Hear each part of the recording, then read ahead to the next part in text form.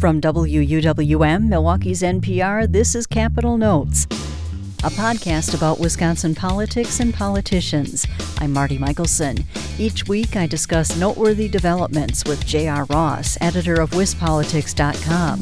Here's our latest conversation. So, J.R., former Republican Governor Tommy Thompson is back in the public eye. The Board of Regents announced late last week that Thompson will be the interim UW system president, while the search continues for a permanent replacement for Ray Cross, who is retiring. Thompson will assume the post on July 1st, after the lone finalist for the position took himself out of the running. So, what will a Thompson interim presidency look like? Well, it's got some challenges in front of him. One, he's got a pandemic to deal with that the system's still trying to figure out. And two, they're going to have budget cuts. I mean, it's not a foregone conclusion that officially that the Governor Evers has said we're going to cut the UW. But if you look at the state budget and the amount of money in terms of revenue it's lost, there's a pretty good chance the system is going to see some kind of hit. So Thompson's going to be part of preparing for both of those things. Go back and look at Tommy Thompson's time in office when he was governor. Only person elected to 4 terms in Wisconsin, was a huge proponent of the UW system, was a cheerleader for UW. Obviously interesting, he was there in the legislature some 50 years ago when they voted to create the UW system. Now he's taking over as president.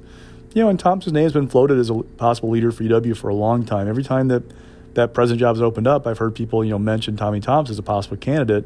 But this is unique in that regard, in that he's going to have the interim role, which is probably going to be at least a year, because they talked about in the announcement last week that it'll be at least a year before they start a new search, because they have to figure out the pandemic and the budget stuff. So he's going to have a challenging year and a half at the helm of UW. Do you think Thompson will make some bold moves, or do you think he'll mostly play the role of placeholder? Well, it's to be determined. Like I said, he's a huge cheerleader for UW. Also, though, he's been governor. He knows what it's like to deal with tough budgets and have to cut things. So it's interesting, though he left the governor's office in 2001 to join George Bush's administration. So there are still some lawmakers around from when he was in office, but most of the people who are now serving in both houses are post-Tommy Thompson. They don't know the Thompson kind of reputation for building relationships. So he's going to have some work to do to build relationships with the new generation of people who are running the state capitol compared to when he was in office 20 years ago. Also last week, Democratic Governor Tony Evers and Lieutenant Governor Mandela Barnes announced what they would like to see in legislation designed to increase police accountability in Wisconsin. They made the announcement on Juneteenth, the annual celebration of the end of slavery in the U.S. Among other things, the bill would establish statewide use of force standards, including that deadly force be used as a last resort. What are the chances of the Republican-controlled legislature passing this proposed legislation? Of the full package, probably nil. Of pieces of it, possible. The question is when. Don't forget, we're in middle of June, getting toward late June of an election year. Typically, they're not in session around now. Interesting to note that Governor Evers did not call a special session when he issued this package of bills he wants to see taken up. Now, in the past, we've seen lawmakers come in and gavel in and out quickly. A special session call, for example, on gun control. Governor Evers was asked by the Legislative Black Caucus to call a special session. They wanted to be on Juneteenth to take up justice system reforms.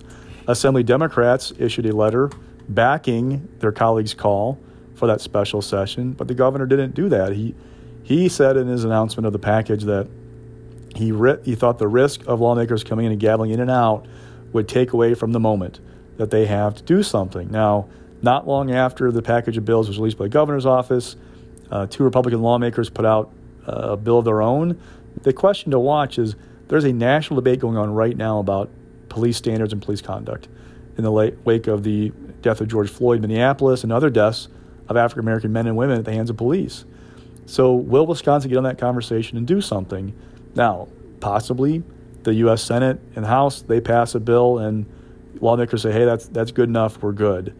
But do they want to have some kind of state solution to what's going on, something Wisconsin-specific, to address this? There is a big push on this right now.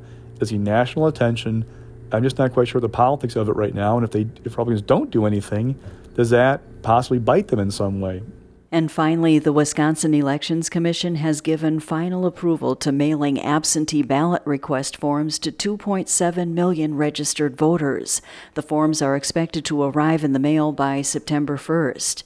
The commission is made up of 3 Republican and 3 Democratic appointees.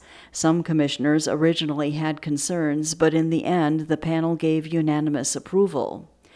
Why did this end in a unified vote, and what are people at the Capitol saying about this? Well, not long before the commission voted on the proposal, there was a letter circulated by some Republican lawmakers that opposed this move, worrying that it would add to the workload for clerks. The counter to that was that the poll push was trying to have the state do the mailer and take that load off of clerks. Now, that said, in talking to insiders the last couple weeks about this issue, the point made to me has been that Democratic mayors in cities like Madison and Milwaukee and Green Bay, and now places like Wausau, where a Democrat was elected this past spring, they're likely going to see absentee mail-in applications mail out to voters in those cities, which are either heavily Democratic or lean Democratic. So the argument for Republicans to me was, if that's going to happen, it's better for Republicans to have the state do a mailer and reach, quote-unquote, their voters in more rural areas. So why have an unlevel playing field where Democrats see places like Madison and Milwaukee that open up early voting earlier than other communities, have that plus the absentee ballot applications to Republicans would have been an advantage for Democrats. So they felt like this is a better move for them to go ahead and have a state mailer. Now, at the same time that's going on, don't forget, the president late last week said that the biggest threat to his reelection was a mail-in election, saying it would make things difficult for him. So there's kind of a yin and yang there about that dynamic. We have Republicans seeing, hey, if the Dems are going to do this, we should too, but also the president sowing doubts about mail-in ballots. So how's that going to play out for Republican voters? Will they feel confident casting an absentee ballot this fall, or will they feel like in the president's lead that it's something that's rife with possibly for corruption, even though there's not really any evidence of widespread problems like that with those ballots? The commission deadlocked on a motion to enact rules designed to prevent ballot harvesting, a practice in which outside groups, usually partisan, help voters return their absentee ballots. The tie vote means the motion failed. The request for the motion was brought by the conservative Wisconsin Institute for Law and Liberty. Do you think there will be a court challenge over this?